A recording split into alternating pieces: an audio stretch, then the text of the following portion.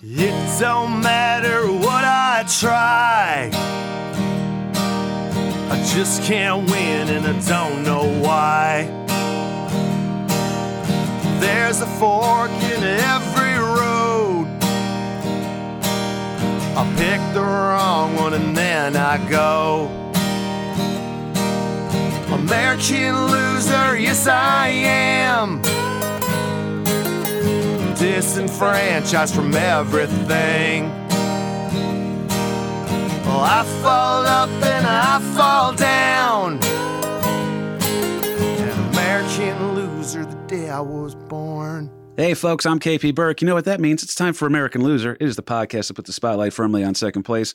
With you, where are we coming from, Dad? We're coming from none other than Bellworks in Homedale, New Jersey. You know it. Mike and Ming taking great care of us here at a shared universe studio. Homedale. All right, folks? No more Eatontown for us. We moved on up to the east side. To that deluxe Bell Laboratory in the sky. But you guys know the voice over there. My Dilf of a Dad is in the building. So how are you, guy? Oh, we're just doing wonderful, Kev. If we're doing any better, we'd have to be twins. I was about to say. We're great. I'm not your Dilf of a Dad, but I could be. I am adopted. That's true. Behind the ones and twos, you know that voice. The big kahuna's in the building. What's folks. going on, man? How you doing? Good to have you back in here, buddy. Always. Yeah, we were just comparing schedules. You got a lot of stuff going on in the Clerks universe right now, which I'm pretty excited about. I do. It's bizarre. It's kind of fun, though, man. It is fun, but if you would have told me this is what I'm doing 5 years ago, you'd probably even more. I would have laughed in your face. I would have blatantly just laughed in your face. Well, if they had told me 5 years ago that the most successful thing I would do is a podcast with my dad about history, I don't know if I would have gotten out of the military. All right, I think we would have just persevered.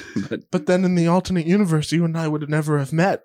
Oh, that's true. Now we're playing. That's right. Yeah, it's That's weird, right? Star-crossed. It's a butterfly effect. If I don't roast O'Halloran, I don't know Kahuna. But we have a great time here on the show. If it's a new episode for you, what we do is we cover weird topics from American history. And if you're a regular and you're on board, well, you know what the deal is, all right? Thanks for being here. It means a lot to us. And if you want to help us out over on the Patreon, for as little as $3 a month, you can go ahead and get the bonus episode we give you at the end of every month. You get 3 for free. And then the fourth one, we just ask you to go ahead and throw us, $3 for. It's less than $1 an episode, really, at that point. You want to donate a little bit more, I certainly do appreciate it. But those episodes are exclusive over on the American Loser Patreon. Thank you so much for that.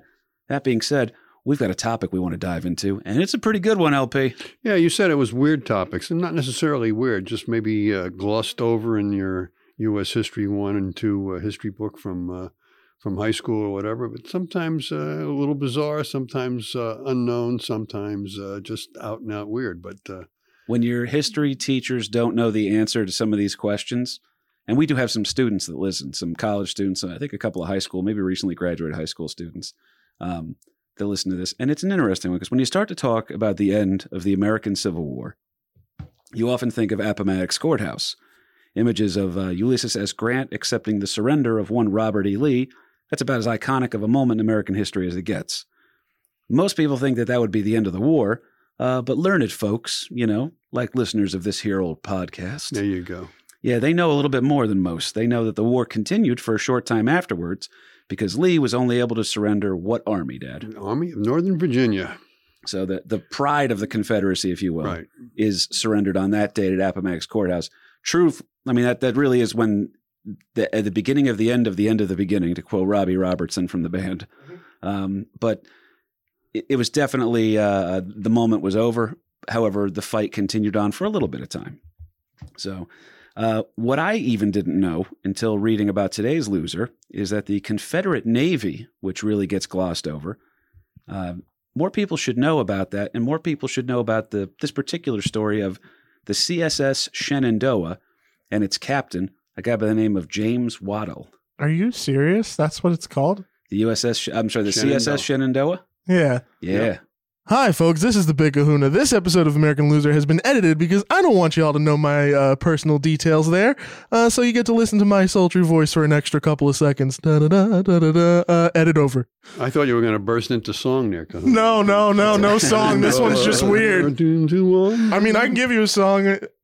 No, I can't. I'm sorry. Well, this particular Shenandoah is going to be a ship, though, and in order to tell this story, you have to tell a few other stories. All right, that's good quality loser fodder when we have to unpack it a little bit.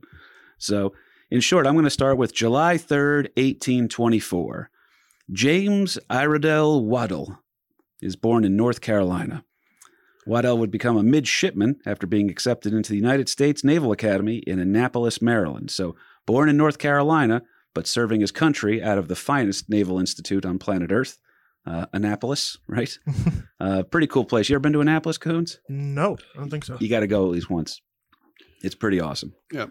Had we had a couple family trips there, a couple of scouting trips there. Yep. Got my buddy. I can't say his name actually. He gets a little upset sometimes because he's in a particular group now in the United States Navy. Right. That doesn't really exist. Yeah, but we can't exactly talk about him. Do they have a particular set of skills? Oh, he That's certainly right. does. Yeah.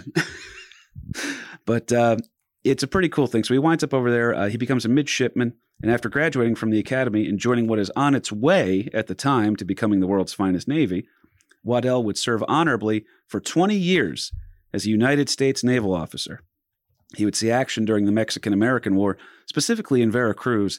Dad, was there some sort of a group of maybe rebellious, cannon-loading, cannon-firing type guys? San Patricios. That's right. Loserception, folks. He's actually involved in the naval engagement on the American side, fighting the San Patricios, who are fighting for the Mexican side in the U.S. war with Mexico. Is this a new record for the earliest loserception we've had? It's up there pretty quick. It's right Yeah. in the Well, early early innings. This has a little, I don't even know if it's a loserception for the tail end of this one, but when we say it, I am prepared, and I'm very happy we're not in Eatontown, so you're not near any windows. You can't possibly fall and die, so Try me. There's a big plain glass right out behind you, man. we've got a pretty good one. You might walk Yeah. out of the studio when we hit this final note. So, but like I said, to tell this story, you got to tell a couple of stories. So Waddell will serve honorably for 20 years as a United States naval officer. And he's well thought of enough that he actually returns as an instructor to Annapolis, as also part of a major cruise down in the East Indies. So he's seeing the world. Right. All right, he's a pretty He accomplished saw guy more than here. Jacksonville, Florida. Ken. Sometimes the old man gets the dunk on me, and it's pretty good. He's true. Take your basic training in Great Lakes, and then you get to see the world via Jacksonville, Florida. That's at the height of Tebow mania. But this was a man, by the way, in Captain Waddell, or not captain, but at the time Lieutenant Waddell. He's a man with knowledge, skills, and experience, and the U.S. Navy is lucky to have him. That is until he resigns from his commission as a lieutenant in 1861. Want to take a wild guess as to why he resigned from his commission, Kahuna? This guy's got a bright future here. If you were paying attention to the timeline, it might be a hint there. There's a hint. He's from North Carolina. So he picks a particular side. You know it, buddy. Okay. Yeah. He resigns. And it's a tough spot to be in. I always think, Dad, you and me have talked about this before. If the country went to war with New Jersey, or New Jersey tried to secede, it's a hard spot to be in, because you're like, well, you know what? I have a loyalty to this larger entity, because we weren't exactly the unified country that we sometimes are today. But I always wonder what would happen. Would you sit there and say, well, you know what? Everyone I know is from Jersey. My family's all in Jersey. Am I going to fight against New Jersey? Am I going to be part of the military occupation? Right. That's a tough sell, man. Especially if your sister's fighting for the other side, too. That's right. And as Kerry has pointed out, Kerry fights for Kerry. So. Yeah. What are we, some form of Kerry squad? That's Yeah. And from the times, too, I mean, your allegiance to your home state was a lot stronger than I think it is today. I mean, everybody is, how many people nowadays live and die in the same place where they grew up? They were born and raised and die probably in the same 20-mile radius. Back then, nowadays, people are so transient that you don't really have those ties that we did back in 1861. But so, yeah, South Carolina. Well, he's from North Carolina, but I know He's what you from mean. North Carolina. And But South Carolina is going to start the South Carolina starts this little fracas that we call the U.S. Civil War, or the War of Northern Aggression, or whatever side you want to pick. But yeah, and North Carolina secedes from the Union, and he has his allegiance to the home to the home folk and decides that he's going to go by the way of his state. He's going to go with North Carolina. And you said he resigned. Actually, he was discharged because the United States Navy at the time realized that there's going to be a lot of Southern officers that are going to probably try to resign. So, but resign is like they're going out on their terms. Where if you're discharged, it's like don't let the doorknob hit you on the way out. So, well, yeah, I think they dismissed him like maybe a couple of months, maybe even a year afterwards. Right. That and you don't know what the timeline of events was. He could have resigned and never showed back up, and then they say, "Oh, and by the way, you're fired." Right. Kind of what happened to me in the Navy, but that'll be another story for another time. I think I'm within the legal limits. I can tell that story though. The statute of limitations is up. It's nothing too bad, but. It's a wild thing here, and part of his dilemma has him leaving the United States Navy, and now he takes on a commission in the newly founded Confederate Navy as a lieutenant. Now, the question you got to ask yourself, Dad, is how did the Confederacy create a Navy on the fly like that? Yeah, well, that was kind of fades back to the Revolutionary War times because you can declare yourself that, hey, we're the Confederate Navy, but it really didn't exist yet, so... It's either by captured vessels or reconstructed, refitted vessels or out and out. You got to come by it somehow or other because they didn't really have a Navy. And you're starting this brand new country that really doesn't have anything. So they got to pull it up from the bootstraps type of thing. It's pretty interesting how they wind up putting this thing together. And a key central figure in this, because like I said, you got to tell a couple of stories to tell this one properly. Enter, this is a good name, by the way. 3 names, so you know it's good. All right? That's right. And try to picture how he would talk. Think for your casting couch now, Cahoons. Okay. Is the name Christian Atrell Cordes? Close. Very, very close. Doesn't sound as elegant. You got to put a southern drawl on that, though. And James Dunwoody Bullock. That's his name. He needs a Beauregard in there somewhere with a name like that. Beauregard is my favorite of the Southern general names. I agree with that one. And not just because it was Shaggy's uncle. No, never mind. I did not think you were going to get that reference, but perfect. Beauregard. So enter James Dunwoody Bullock. He's born in Georgia, you see, to a slaveholding family. Yes, the family, they own slaves. So they're definitely part of that 1%, the aristocracy of the South, if you will. That's why sometimes on the show we try to have some sympathy for the troops, the boots on the ground guys that are fighting in the Civil War, because they're not getting, you can look back on the morality of the issue and it's clear as day. We say it's not hard to say maybe people shouldn't own people. It's not a hard thing to say, all right?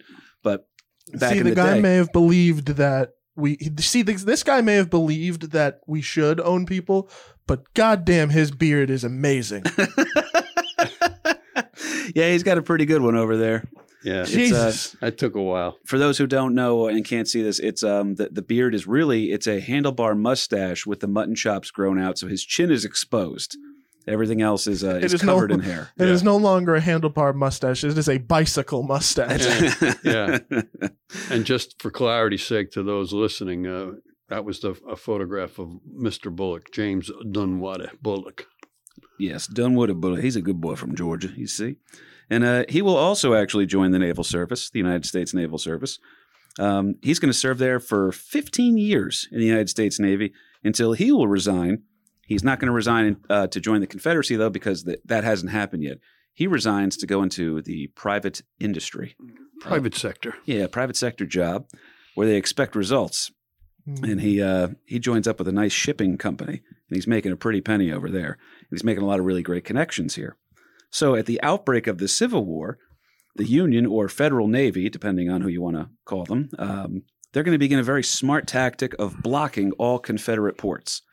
So, hey, Wilmington, North Carolina seems to be able to bring in some stuff. Boom, blockade. Hey, they seem to be bringing stuff in via New Orleans. Boom, blockade. Savannah, Georgia. Boom, blockade. Yeah. And when that was first announced by Lincoln that we were going to blockade all the southern ports, skeptics laughed at that because, again, the U.S. Navy, the Federal Navy, the Union Navy wasn't all that strong either, but at least they had some ships that slowly and clearly, and they also had facilities where they could build additional ships, which was which was huge. But they actually turned that tactic, that they were able to blockade all the southern ports. So imports coming into the Confederacy was choked off. And that's where the start of what they called blockade runners, that the Confederates then had these very fast ships that could slip past the Union blockade and bring in whatever supplies were able to be smuggled in. So it was. I think Kahuna's reading ahead a little bit. He's gonna ruin the reveal for Bullock. For what? No. Huh? I wasn't. I'm actually not. I was reading some on my phone. Okay. I'll tell you what. You can go ahead and click off his Wikipedia because I want the genuine reaction. Really, quite badly this week. it's reaction of what? There's a foreboding. Good. There's a foreboding there. Well, like you were saying, though, that this blockade is getting laughed at first. The U.S. Navy is much stronger than the Confederate Navy, but only because they exist, and you got to create one on the fly. And that's where our boy James Dunwoody Bullock's going to come into effect here. It's hard to fight a war and build an army without supplies and ammunition, which is why this blockade is so successful. It's very interesting, too, though, because the United States, they're on pretty decent ground with their former sovereignty of England at this point. But there's a lot of support for the Confederacy in England and in Germany and even in France. There's a lot of ideas going on over here. Well, what if we support – and not even necessarily that they supported the idea of slavery or that they thought that the U.S. government was overstepping its bounds. They were just sitting there and saying, hey, there could be some money in this for us. That's right. Absolutely. If we back this upstart young fighter that's coming out of the South right now. Right. The biggest crop or the biggest part of the economy before the war was King cotton. The cotton in the South was huge. That was a major export. And where did they export it to? Well, a lot of that went to some northern mills, certainly, but a lot of it also went overseas to England and France, where that raw cotton was turned into textile. So, were there Southern sympathies? Yeah, and a lot of that had to do with bucks. Where are we getting the most money from? Well, from the Southerners, and there was some too about the rankings, if you will, that you had. The aristocrats of England were really supporting the aristocrats of the South, with not so much that they were a lot of similar last names, over there, and heritage. And not so much that they were supporting slavery, but they were certainly supporting the whole class idea about, you have the upper echelon and they shouldn't be dealing with the riffraff of the lower classes. But then, you mean those damn blacks and the Irish? and then in England too, the lower class, the working stiffs, they kind of were siding with the Southern sympathies too, the whole rebel cause kind of a thing. So it's an us against them type of thing, rich against the poor. But early on with this whole blockade and everything else too, a very key point that took place early on in the war in 1861. Again, now remember that the war started with the Southerners firing on Fort Sumter in April of 1861. Things were going back and forth. Things weren't going real well for the North beginning. All their land battles, the Bull Run or Manassas, depending on which side you're from. But Manassas. Yeah, that didn't go well. Early on, the South was kicking the shit out of the North on their land battles. And then in November, there was a big incident, a big to-do took place where we had some Confederate diplomats. They were envoys, a guy by the name of Mason and Slidell, who aborted a British mailing steamer. So you got this British ship. They jump on board as passengers and are going over to England and France to kind of negotiate and try to have some sympathies toward the Confederacy, because no foreign nation really recognized the Confederacy. That never happened. But these guys were going over there to see if they could get international accreditation, if you will, and also to try to work some deals for finances, supplies, and that type of thing. Well, these two guys are on this British ship, and then it's intercepted by a federal ship by a Captain Charles Wilkins. And these two guys are and their secretaries, so their envoy, if you will, are captured, taken off the ship, off the British ship, and then returned to a northern port. Well, the British went freaking nuts with that how dare you take passengers off a British ship, and things got really heated very, very quickly to the point where Britain starts to send over troops into Canada. Because remember, Canada is still part of the British Empire at this point in time. True. All right. It would have been American if it wasn't for... Yeah. So they start sending troops over to Canada, and they start getting some of their warships in motion to, if this really comes to shove, we're going to war with England. And then France jumps in and says, well, yeah, if England goes to war with you guys, we're going to side with Britain as well. So like, holy shit.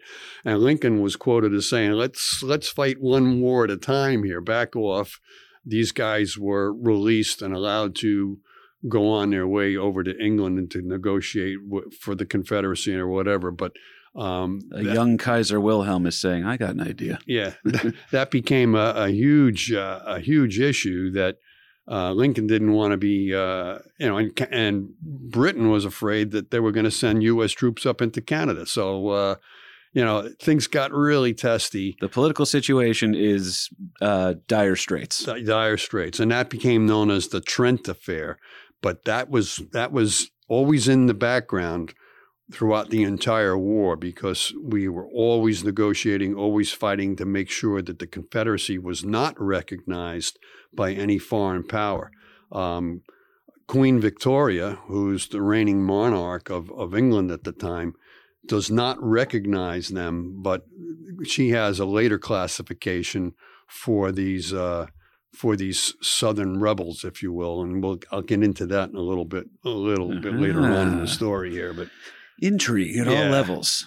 Classic loser fodder here. Our boy James Dunwoody Bullock, though, fascinating guy here. He's got to figure out how to get these friendly allies that they have, even though they're all maintaining neutrality. He has to figure a way to kind of capitalize off of that. So he's got to have this newfound rebellion and support it in these weird ways. However, England did have, like we said, various citizens that were supporting the Confederacy, and after James Bullock accepts a position as a foreign agent with this newfound government known as the Confederacy, he would depart from the South. Okay. Mind you, I have to turn the page today because I don't have my iPad with me. Oh, jeez. So here I am. No silent clicking, but ruffling papers. Page turnings. Oh, good God. But no, he's going to actually arrive over in Liverpool, England, and that's where he will begin to accumulate the kind of resume that makes him, at the time, known as the most dangerous man in Europe. Pretty good title. A couple of guys have had that title as well, and Bullock's one of them. The most dangerous man in Europe would then covertly begin the process of creating a Confederate Navy by selling the Confederate cotton to England. Bullock will begin to raise funds for the war and make headway into shipbuilding and ship fitting. Just so you guys know, building is when you have to construct a ship from the ground up pretty much, or the sea up, if you will. Lay the keel and go from there. Indeed. So it takes a while to build a ship. What you can do is you can call up Exhibit, and he'll come in there and he'll pimp your ride. So that's what's going to happen. Kahuna already knows what we're talking about. That's I don't know how you did it. Hey, dude, we heard you love waging war on the United States. You've officially been pimped. So we set you up with it.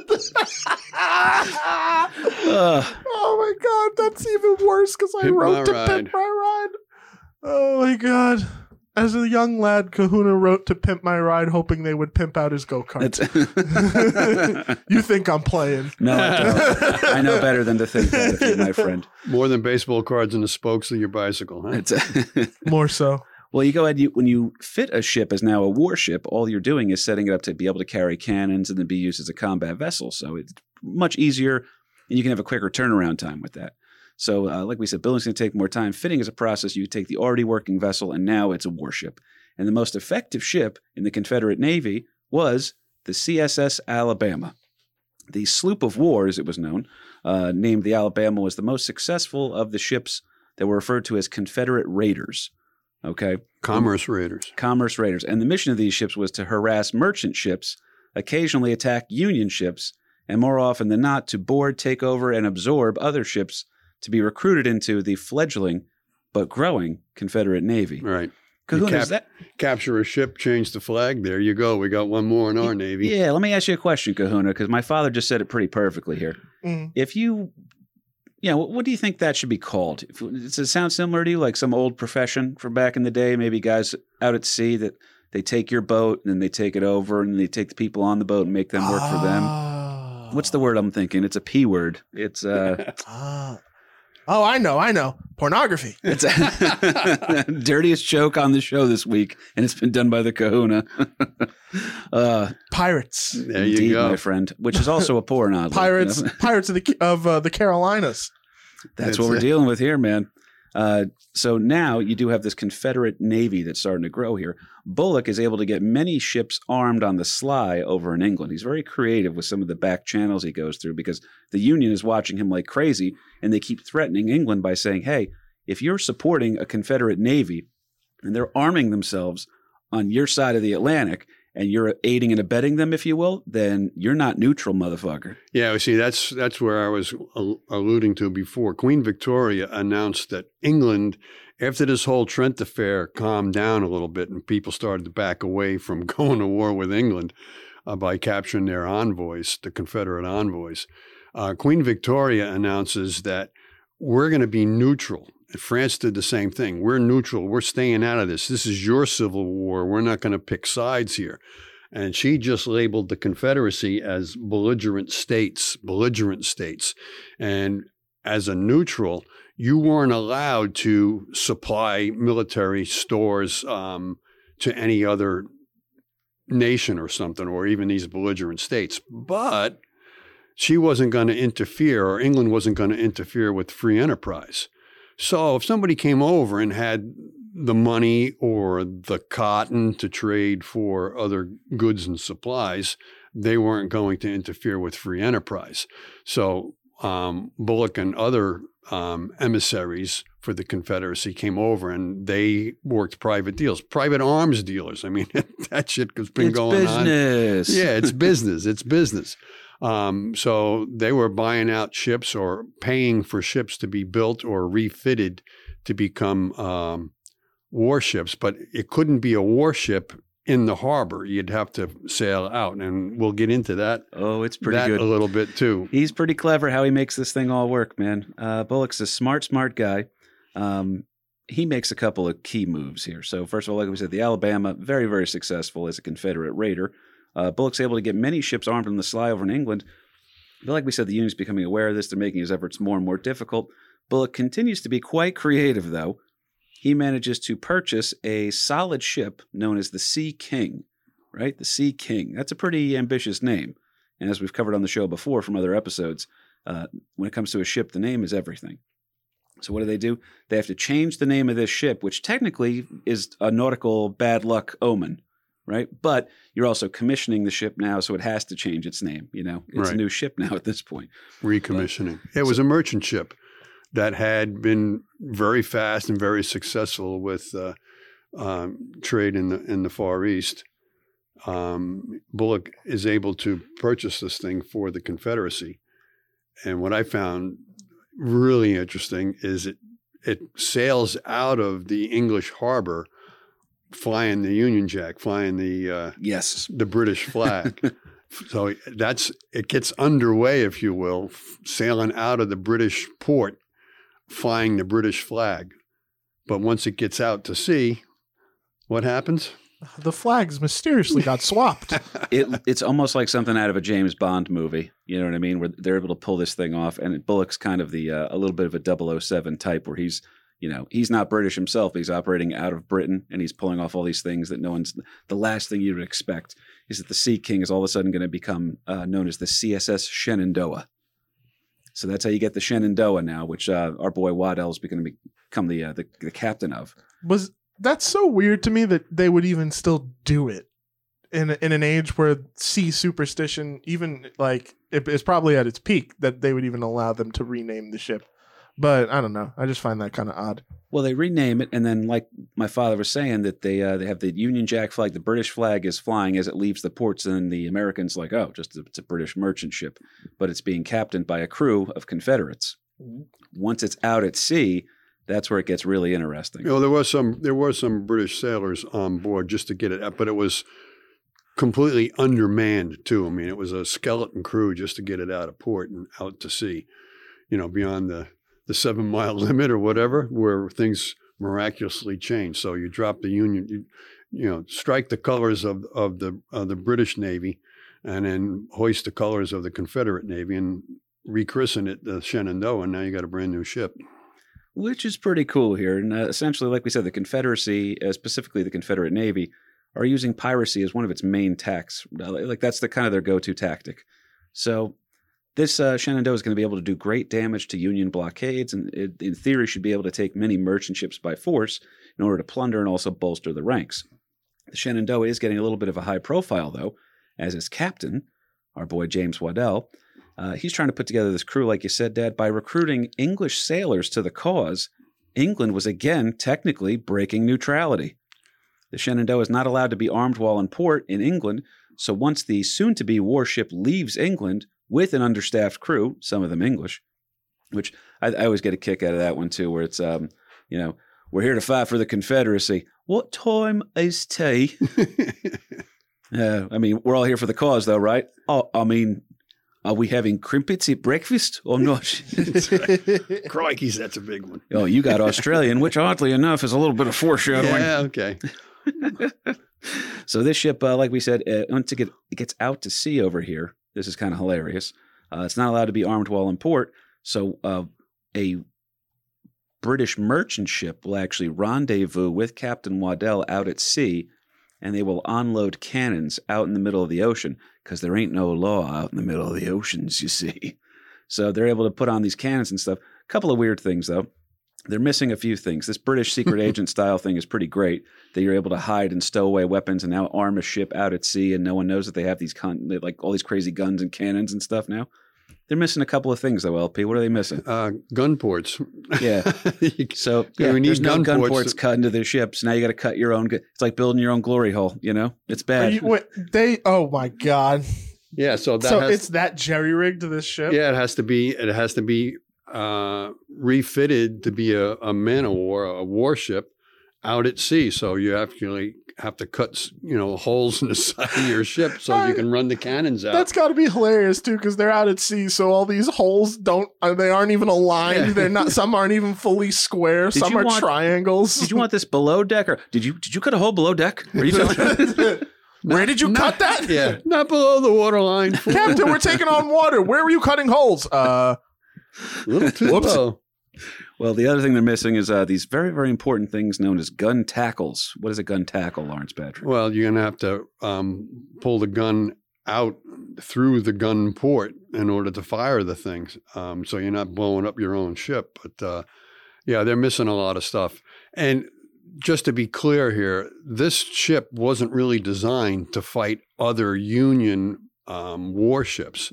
The whole idea of these are commerce raiders. What that means is whatever we can find that might be a Union merchant ship, we're going to try to capture it or sink it or burn it, just so whatever its cargo might be of value to the Union side, we're going to destroy that. And that was their orders, to plunder and pillage whatever you could find out there that might be flying a Union flag. We're not pirates, guys. But you're going to destroy those ships and take all their shit. That's right. But aren't we pirates? No. And that's exactly how they refitted themselves, that they could remain out to sea, because whatever merchant ship they came upon, they would, plunder their supplies and everything else, take them on board, and then burn their ship. That's a bit of an insult. Hungry? You guys hungry? We could raid the ship if you're hungry. Yeah. That's a bit of an insult to pirates. I've pirate ships were way better looking. From what I've gathered, they made this bullshit out of. Well, it was a merchant ship that was just turned about into. It's now a sloop of war. A sloop of war, exactly. Now, the only question I have for the panel is in general. Were these, ships back in the day, they were primarily made of wood and stuff like that. Some were later converted to have like steam engines and stuff. So by converting this ship into a battleship, is that okay? Or because like, I would assume that these older ships were built to spec so that they could actually survive being a warship. Yeah, well, does that come into play with this? Yeah, you said battleship. It's really a warship. So whatever, if it's got arms and armament on it, it's a warship. And it started out in life as the Sea King, which was a merchant ship. So it was really built for speed and for carrying cargo. So it's a UPS truck. It's a UPS truck that we're now putting gun ports in. And one of the major prizes to capture are whaling ships. And these guys are out for months, if not years on end, hunting the whales. The whaling industry is a huge at this point in time as well. So for the whale oil, for the whale bone, there's all parts of the whale were being used for economics. And who is that hurting primarily is the New England states. Mm-hmm. All the whalers out of New Bedford, and lose reception there too. With it's their way of pushing back.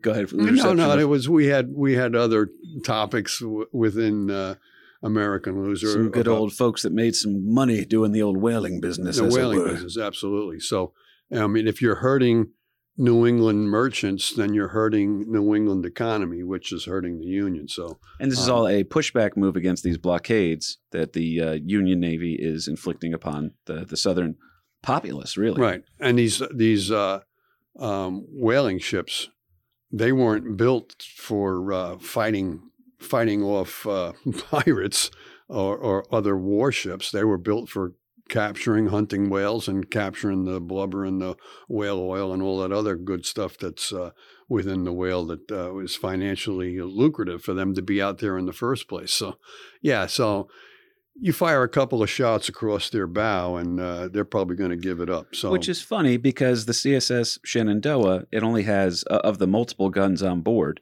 only 2 of them are actually fully equipped to be used. But other people don't know that. So you can still look intimidating. You can rob somebody with a fake gun kind of a thing. Right. But they have 2 working cannons. So if you fire a shot across the bow with a functioning cannon, then, yeah, you're going to be able to – no one's going to sit there and say, hey, aren't you guys missing cannon tackles? So the recoil would actually tear the ship apart and you'd lose the cannon. No, they don't have time to make a decision like that. They just have to sit there and say, boom, boom, stick, bad. Right. You take ship, good. Right. So it's working out pretty well for them here. Shenandoah, like I said, a very successful ship.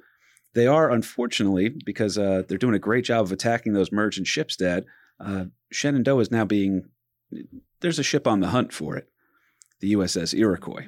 Oh, yeah, absolutely. I mean, if you're sinking New England whalers, you're hurting our economy, and we're coming after you. I mean, you're going against us. We're coming after you. So they're being hunted right now. The hunter is being hunted. And you were mentioning earlier too that talking about being able to stay out at sea for long periods of time. Well, they're going to have to, because when you're a Confederate ship and all of your home ports are being blockaded by the enemy, so effectively that your home port of the Confederacy came out of Liverpool, England.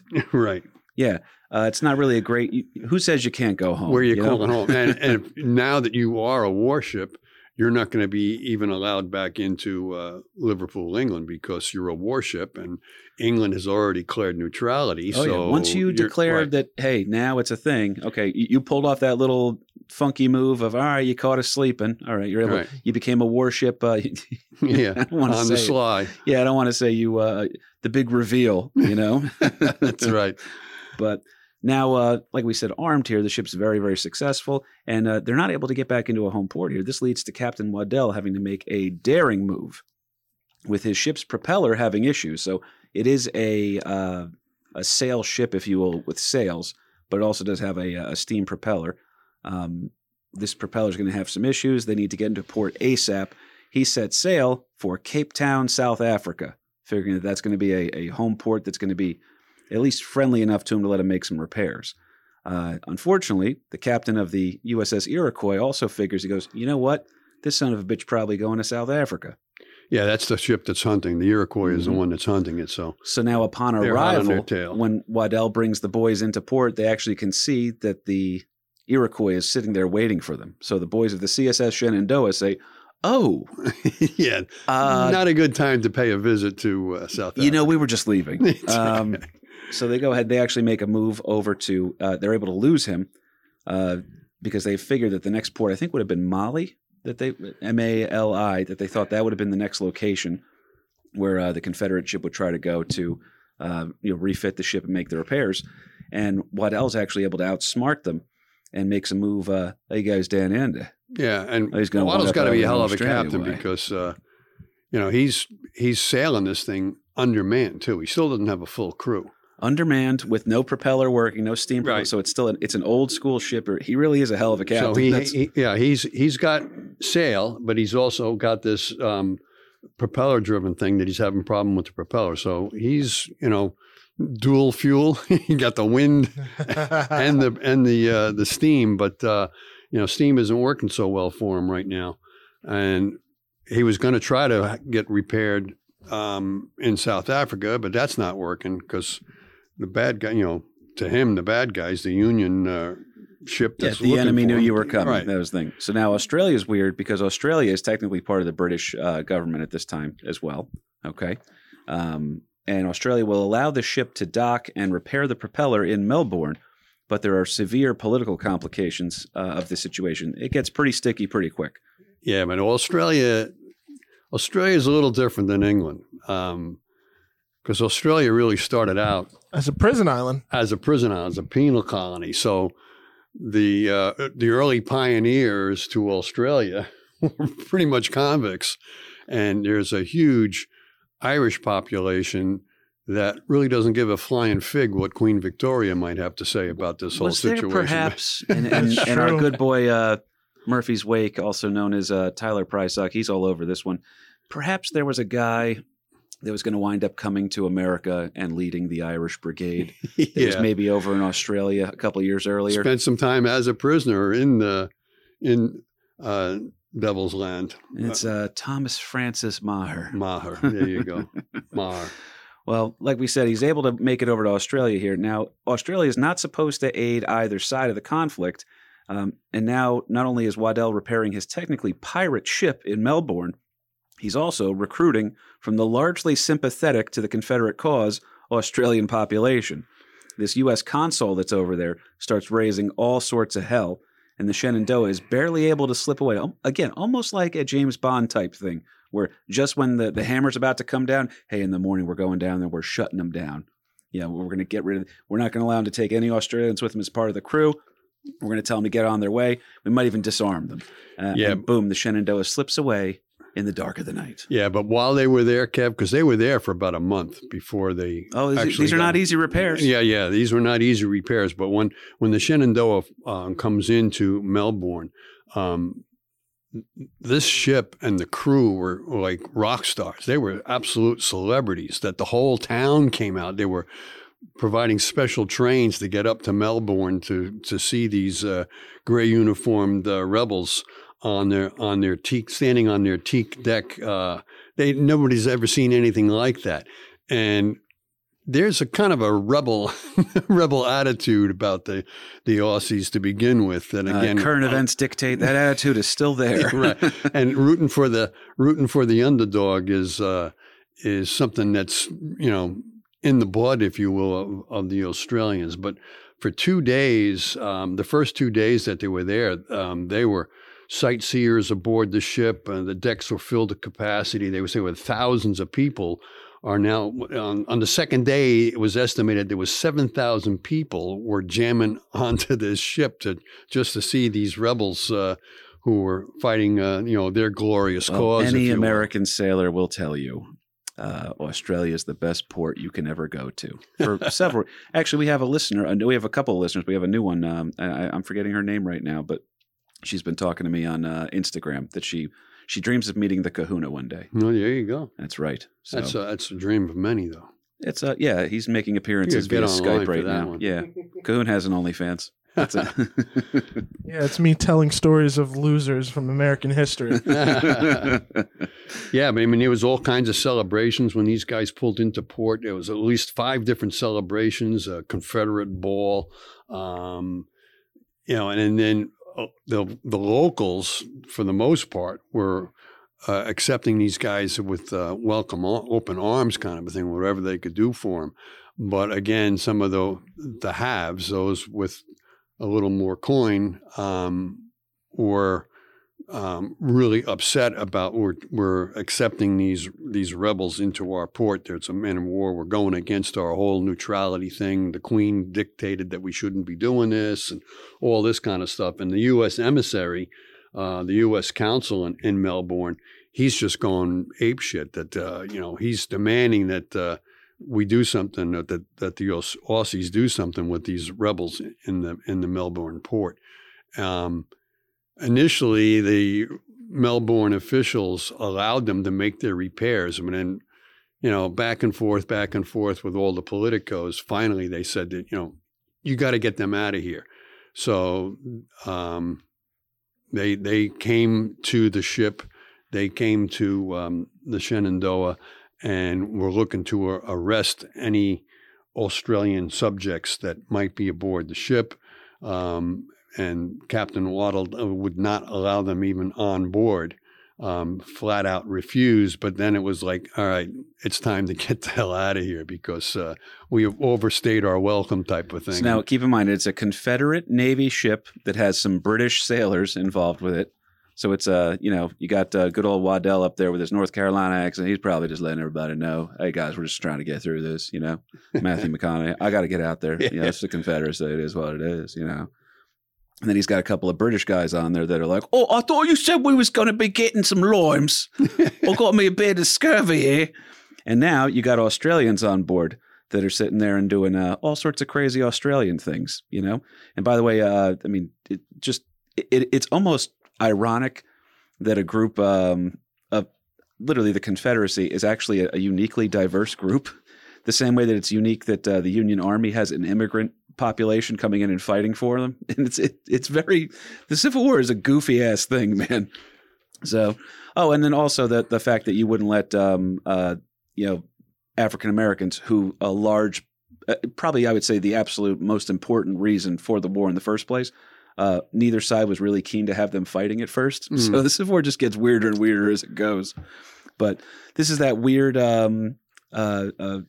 just a strange tale that's about to get a little bit stranger here too. So now that he's able to escape from Melbourne, albeit barely by the skin of his teeth. Yeah, and again, to put a timestamp on this is 1865. This is February of 1865. Correct. He's already been successful getting from Liverpool to Australia by capturing. I think he had 9 different ships that he captured or destroyed on his way to Australia, where he's now refitted and resupplied and repaired. Well, now we can unleash some hurt bombs. So now he's going to go after some bigger hurt bombs. Do you have a number on how many ships? Because it was mostly whaling ships that they targeted, and they were brutally successful. Right, and now that you're in Australia, now you're in the Pacific, and although you're still going after those New England whalers, the New England whalers are up in the North Pacific, the northern end. So this guy he's doing some sailing, dude. I mean, he's logging some miles. Isn't it? It's weird because Cahoon's, just as the audience for the show, Mm-hmm. you hear Civil War, you assume it was all fought mostly in Virginia, maybe a little bit in the South, and then at one time at Gettysburg. Pretty much. Yeah, these guys are fighting the Civil War all over the nautical all world. over the world. Yeah.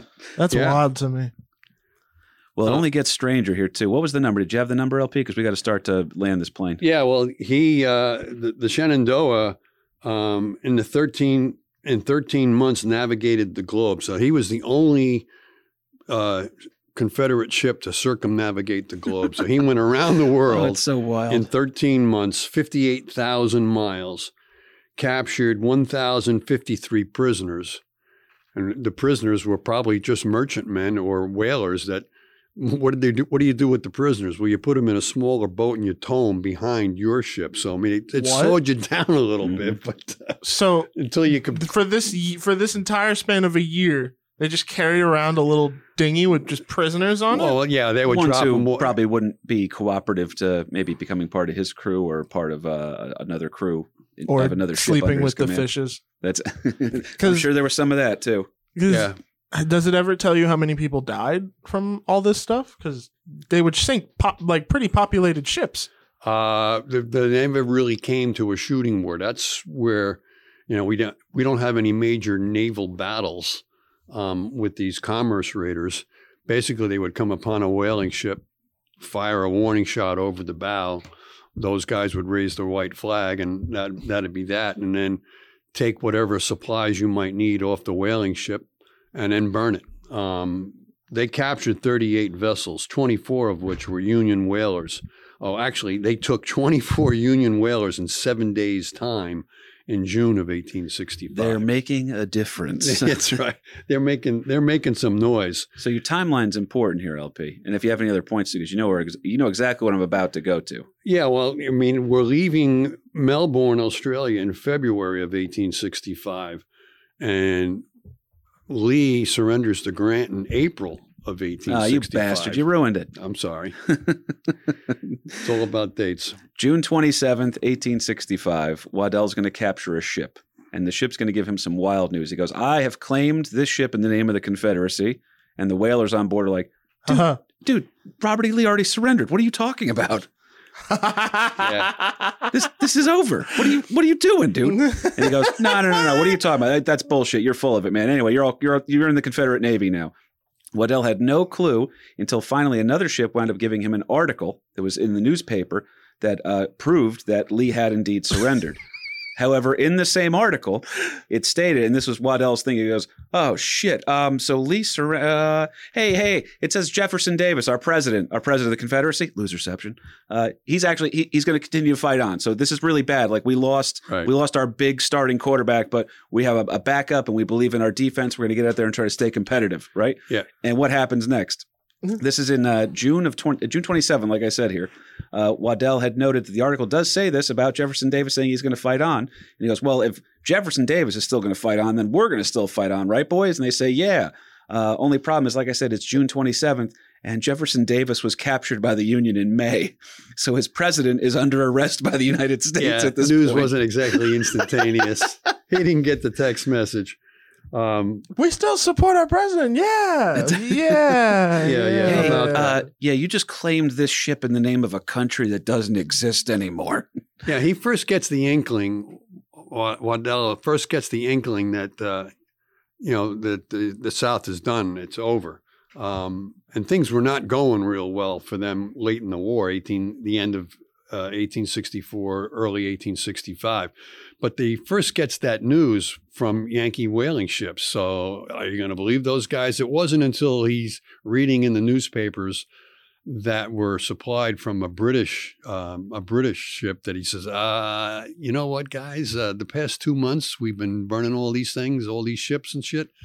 They'd already given up. The war was over. So technically, that made them out and out pirates, not just a foreign confederacy, a foreign nation. That they were now out and out by the law of the land, if you will, or the law of the sea. Well, because now they're nervous because if there are now, it's a crazy thing. We've talked about it too. You want to learn more about this? The Andrew Johnson episode that we did about the whole Confederacy and the end of the war. That was a 2-parter that we did. That's a really good one to look back on if you want to know what's going on politically at the time here. But there is kind of this soft hand from Johnson in terms of how they're going to deal with the surrendering Confederates. Okay. So there's a lot of amnesty being given out here. You're going to treat them like fellow combatants. We have to heal the nation. We have to bring everybody together again. How are you going to do that? Only problem is that Waddell and the boys of the Shenandoah have literally been pirates out at sea for so long after the war that they're afraid if they turn themselves in, well, you're war criminals now. Hell, you're just pirates. Right. And what do you do to pirates when you capture them? They head down to Davy Jones's locker with a nice noose hanging around their neck. Kahuna's right. So they're a little bit nervous about this whole thing. Hang him or sink him, one of the two. Well, or both at the same time. Yeah, they're not going to get the benefit of the doubt. So what do you do in that case? Who says you can't go home? Well, you can't go home. So they decide instead, where are they going to return to? Let's return to the ship's home. So they're going to wind up going back to Liverpool, and they will surrender This is worth knowing. Go ahead, LP. I was initially, the captain wanted to take him back to Australia. He said, hey, remember those good times we had in Australia? Let's go back to Australia. We were received like rock stars there.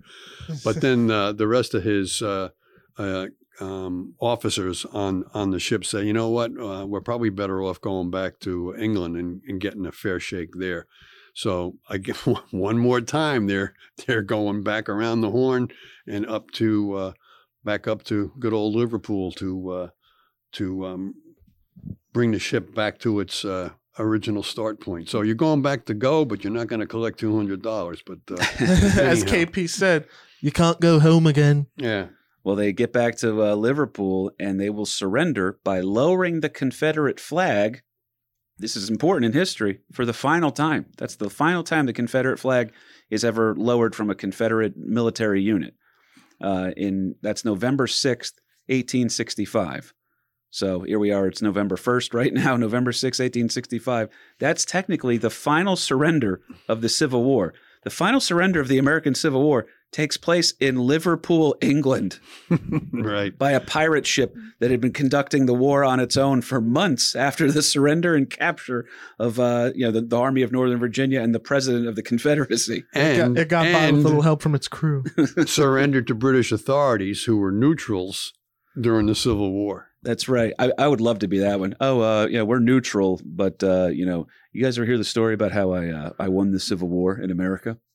Yeah, I'm the mayor of Liverpool. I'm the guy that they surrendered to. That's a true story. Now, it's still a very touchy situation, too, because these guys were out at sea and plundering ships and burning whaling ships and everything else after the war was over. So how are they going to be treated? All right, you just surrendered to a British ship, but when asked if any of his crew were British subjects, because that was outlawed by the British, a Brit could not serve on that American Confederate warship. That would be against their laws.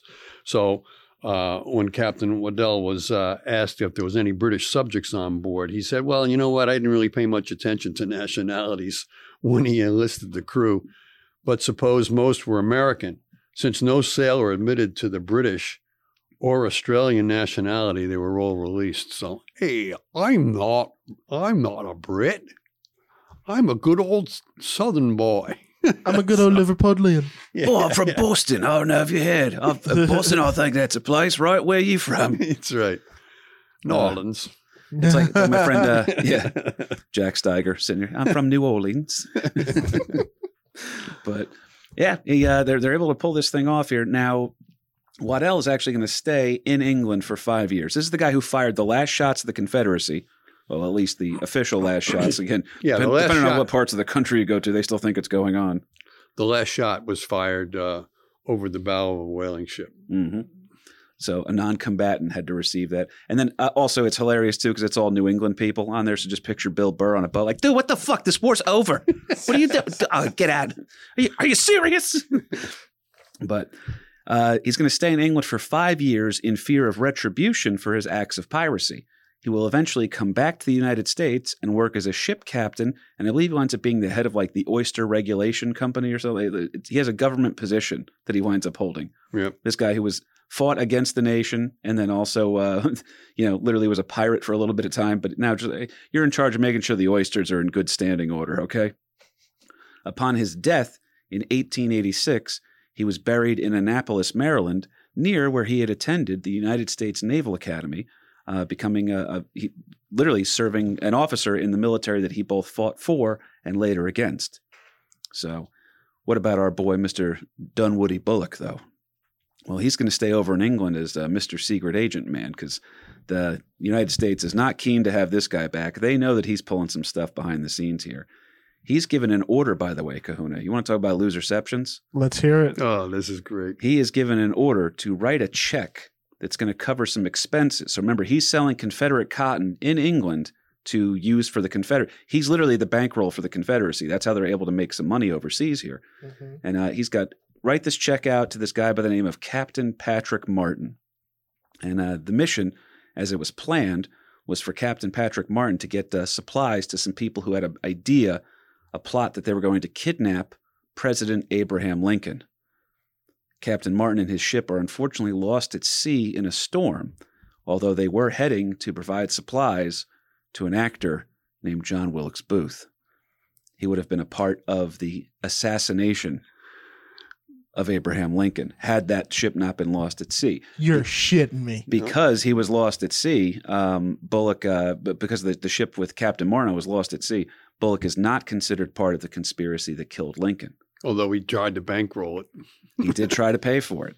And then the craziest part is, remember Mary Surratt we talked about, who was hung for her part in it was the Surratt house that the whole conspiracy was launched from? I believe it's her husband, the only survivor of the conspiracy. He winds up going over to England, and he never meets up with Bullock over there. So that's why they said, oh, Bullock didn't really know everything, because if the two of them were actually in cahoots to kill Lincoln, they probably would have at least met up once. Now, you don't know if there was Can some you weird... imagine if this had played out? Lincoln would have been killed. Oh, wait. Yeah, never mind. Sorry. Well, in fact, Bullock's actually he's going to wind up playing a very large role, though, in the life of another president. It's crazy, man. He's got this he's got this nephew that is the nephew's like infectious with wanting to learn how stuff works and everything. And he goes, Uncle Jimmy, you took part in naval combat. What was it all about? You served in the United States military. Hell, you served in the Confederate military. What was it like back then? And he's giving him all this information. How does ship-to-ship combat work? Teach me the seagoing trades. His nephew was this profound reader and student and a big writer. The guy was always putting out like works of history and stuff like that. And he actually convinced his uncle, who he was calling Uncle Jimmy, to write a history of the Confederate Navy based off of his personal experiences. This is our boy, Mr. Dunwoody Bullock. His experiences now in the Confederate Navy are entered into the American lexicon by him saying, here's what we did, here's how we did it. Mm-hmm. So literally historical documents. Firsthand, Firsthand are being the best. That's the best way to get your history is firsthand, are being provided by this guy who's considered the foreign agent of the Confederacy is now writing the American history books. That's a little bit of a weird concept. Even stranger, though, is that his nephew would use the knowledge from his uncle as well as his writings to start putting out his own works. This nephew would eventually become the Secretary of the United States Navy. Okay? So this is a guy whose uncle was literally a traitor to the cause, if you will, depending on who you want to talk to. The most dangerous man in Europe, the Confederate agent. Now, while he's the Secretary of the Navy, he actually winds up resigning that position because he wants to go off and lead a group of men over to a splendid little war in Cuba. And then he gets so popular, he winds up becoming the Vice President of the United States. Until William McKinley. No, wait a minute. You're making this up. Are you serious? William McKinley will catch a bullet from Leon Czolgosz, another loserception here. And all of a sudden, the former governor of New York, Teddy motherfucking Roosevelt. Drop the mic. Oh, man, are you fucking serious? It's literally his uncle. Bullock is his uncle on his mother's side. I'm actually like crying. Teddy Roosevelt's uncle was Mr. Spy for the Confederacy. So now TR becomes the 26th president of the United States, and around this time frame, 1905, this is the great time of healing in that Reconstruction era, because Reconstruction was bad. That's where the worst shit possible in terms of race relations was going on. You had massacres, and TR sitting there trying to say, well, we're all Americans now. That's that whole be American, act American kind of a thing. He's trying to get you to drop the hyphen beforehand. TR's trying to just give you like, hey guys, this is our country. Let's make something. He's trying to get a pan-American idea going on here. And he actually makes a couple of speeches in which he uses the fact that he goes, now I have in my DNA, I have both Southern and Northern blood. He's a Roosevelt. These are the up north aristocrats here. These are the well-to-do dandies. But he's also got on the Southern side here, he's got on his mom's side this Confederate DNA running around his blood too. And he's able to sit there and say, I'm part of both of this. And you know what? We're all part of both of this. So TR actually uses the idea that he had some Confederate family members, one of them, again, being the most dangerous man in Europe, a Confederate foreign agent, as an uncle that he was close with. And he actually uses the information learned from him to try to become a better leader, and then uses the idea that he was both a man of the North and the South to try to sit there and say, I'm for everyone now, and we all should be for everybody. So a little forward thinking, but once again, I think we've said it a few times on this show, Dad. What don't you do? You don't fuck with Teddy Roosevelt. You just don't do it. There's not one time. Don't do it.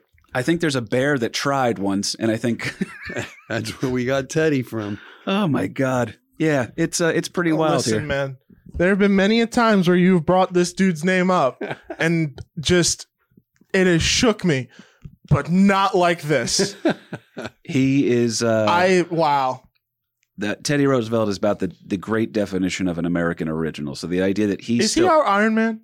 I think he is. Dude, here's the funny part. We have never done an episode on him Because we will never do an Because he's not episode a on loser. it. because he just appears We would have in to everything. then, we would then have to change our name for one episode. Yeah, That's how that's how it would have to be. I think some of it is we don't want to, for fear of reprisal from him, where if we call him an American loser, you're Yeah, just going to see like a Kool-Aid man of TR come through the A wall. hand would come Oh, out of hell the grave and no. choke me. That's a, Theodore Roosevelt, American winner. That's my the new- God. That's the new podcast. You know, not for nothing, I will make a new theme song just for that episode, and it'll be hair metal. It don't matter what I try. he rode in here on a bull moose. Yeah, so that's just a crazy footnote to end the story on. But I think it's nuts that the final shots of the Confederacy are fired at a non-combatant ship. Okay, and they're being shot well after the war is over. 2 months after the war ended. And this, again, the final surrender of the Confederate flag, a very controversial flag, is actually lowered officially for the final time as part of the Confederacy in Liverpool, England. And then a Confederate officer surrenders to the mayor of Liverpool, England, a country that's not actually, it technically is neutral here. This is the craziest thing. So I want to say that last part, Dad. You cool with it? Oh, yeah, go You ahead. know where I'm going, right? You have any other notes on the way out, by the way? Well, that's, I think we got it covered. Well, I wanted to go out on the high note of the TR thing, which is great, but this is the craziest part. So Australia gets in trouble for allowing the Confederate Navy to recruit people and then make the repairs to their ship. That leads to a lawsuit from the United States in an international court. I believe they go to arbitration or something like that. I don't know these goddamn legal terms. I'm not good like that. I'm a decent human being, so I don't know what that means. But because they're able to hold this kind of a world court thing where the world decides that England owes the United States this much money for violating neutrality, and because they didn't want to ruin this prosperous new relationship, because this is the time frame when that special relationship is really coming into fold here. We haven't gone to war with England in like 30 years, man. We're like getting along great now, you know? Right. Yeah, we had a rough couple of years, but Yeah, 1812 wasn't so good, but hey, come on. ooh, if you want to know more about that, there's a 2-parter on Patreon for as low as $3 a month. But because of this weird world court thing that they get involved with, that actually lays the groundwork for stuff that's eventually going to become the League of Nations, okay, which eventually becomes the United Nations. Again, failed efforts at first, but it sets a precedent for these organizations to exist. For a world court. Correct. Right. So this is your world. So that's really one of the major things there. And England winds up paying, I think, to the tune of like $15 million to the United States as a, hey, sorry, we were just feeling everything out, I was just talking to him, okay? We didn't do anything. We just had a big ball and a big celebration, and it became a tourist attraction. And actually, that section of Melbourne, Australia, is now a big-time tourist attraction for the Shenandoah. That next time you're in Australia, you can go visit that historic site. Well, judging by the news, I don't think we're going to make it over there anytime soon. But by the way, honest to God, shout out to the listeners we do have over in Australia. It means a lot to us. One of my favorite things is going on to SoundCloud and seeing where people are listening from. Obviously we have a lot of pride in the shared Irish heritage that I have with my father. The Kahuna's part Irish as well. Very cool to have listeners over in Australia. Very cool to have listeners over in England. Very concerning how many listeners we have in Russia. All right. I think they're listening to us looking for information. And I want you guys to know we're patriots on this show. We ain't giving you shit. But now that being said, Cahoons, anything on the way out, buddy? Nah, man. This was damn. Yeah, that last one at the end, I was pretty excited to tell you about. That was weird. This whole story is weird because I actually did not. This is one of, again, I love it when this happens. It's just stories I just didn't know. And for all I knew, just it ended when Lee surrendered, and that was it. I had really, When I went to Appomattox, I remember thinking that was the end of the war as well, visiting them. And I said, oh, now, and they were like, oh, this was just the surrender of the Army of Northern Virginia. And I said to the tour guide there, I said, oh, well, when did the actual war end? And that's when the guy just took a breath and he goes, because he could tell I was from Jersey, and he was obviously he was from Virginia or whatever. And he just goes, well, son, that depends on who you talk to. And which led me to say, like, oh, well, was it this time? Was it here? Was it that? And I'm thinking, and then in the back of my mind, I was like, he goes, there's some people out there that still think this is going on. So, yeah, and that final shot, I thought this was pretty terrific too. It probably win yourself a drink at the bar some night. That where did the war start? Well, that was Fort Sumter, but where was the final shot fired? Was off the coastal waters of Alaska. So. We're on the opposite side of the world type of a thing. And, it was just interesting stuff with this because, again, you never get any of this naval stuff. Very few naval battles are actually told in U.S. history books from the Civil War. Mobile Bay, damn the torpedoes, full steam ahead and all that stuff. But that's about it. But we got a couple other good ones we're going to be doing some episodes on down the road here. I got to plug some dates real quickly. If you guys want to follow me, it's at KP Burke Sucks over on Instagram, KP Burke on Facebook. The album is moving forward. We're dealing with a record company. It's on their schedule right now for the release. That is going to be happening soon, though. The Kahuna did an amazing job filming that. I cannot wait to share that with you guys. That being said, you want to come see me do some stand-up the 12th and the 13th. I will be at Governor's in Long Island, performing with my friend, the great Lynn Koplitz. She was just in the King of Staten Island. She played Pete Davidson's aunt. She's hysterical in it, and a great person. The 19th or the 20th, she's taking me with her to Utica. I don't know if I think that might be a romantic getaway now. I can't even tell if that's actually, maybe I'm dating Lynn and I don't know it. Utica, New York. I'm kidding. It's like, as she calls me, she goes, you're like my stupid younger brother. That's how she treats me. Obviously, we got the 25th. I'll be at the Dojo of Comedy. No, I'm sorry, not the 25th, the 24th, the day before Thanksgiving. I'll be at the Dojo of Comedy over in Morris Plains. A couple of really good comics on that channel. Lineup going to be good over there. I think the 27th, I'm going to be at Rhino Comedy in Suffern, New York. Also got to plug two things that are upcoming that I'm pretty excited about. January 6th, 7th, and 8th, I will be in it's the Revenge Tour, baby, Austin. I tried to get out to you last time. Spirit Airlines had other plans, but I'm coming, baby. Austin, Texas, the 6th, 7th, and 8th. I'll be there with the great Mike Cannon, one of my great buddies in comedy, one of the funniest stand-ups going today, man. I'll be featuring for him all weekend at the Creek in the Cave over in Austin, Texas. Please come out for that one. And then just added now, February 17th, 18th, 19th, and 20th, I will be in Tampa at Side Splitters, again featuring for my friend Lynn Koplitz. And then I think I'm probably going to sneak up to Jacksonville on the 21st, Dad, and maybe we'll do a little bit of a traveling headliner show over at Rain Dogs. Wait a minute, didn't you just escape from Jacksonville and now you're going back? Yeah, now it's I have to go there and try to find other people that want to be liberated. I can come back like MacArthur, Dad. I have returned. I'm thinking Tubman about Harriet Tubman. Harriet Tubman.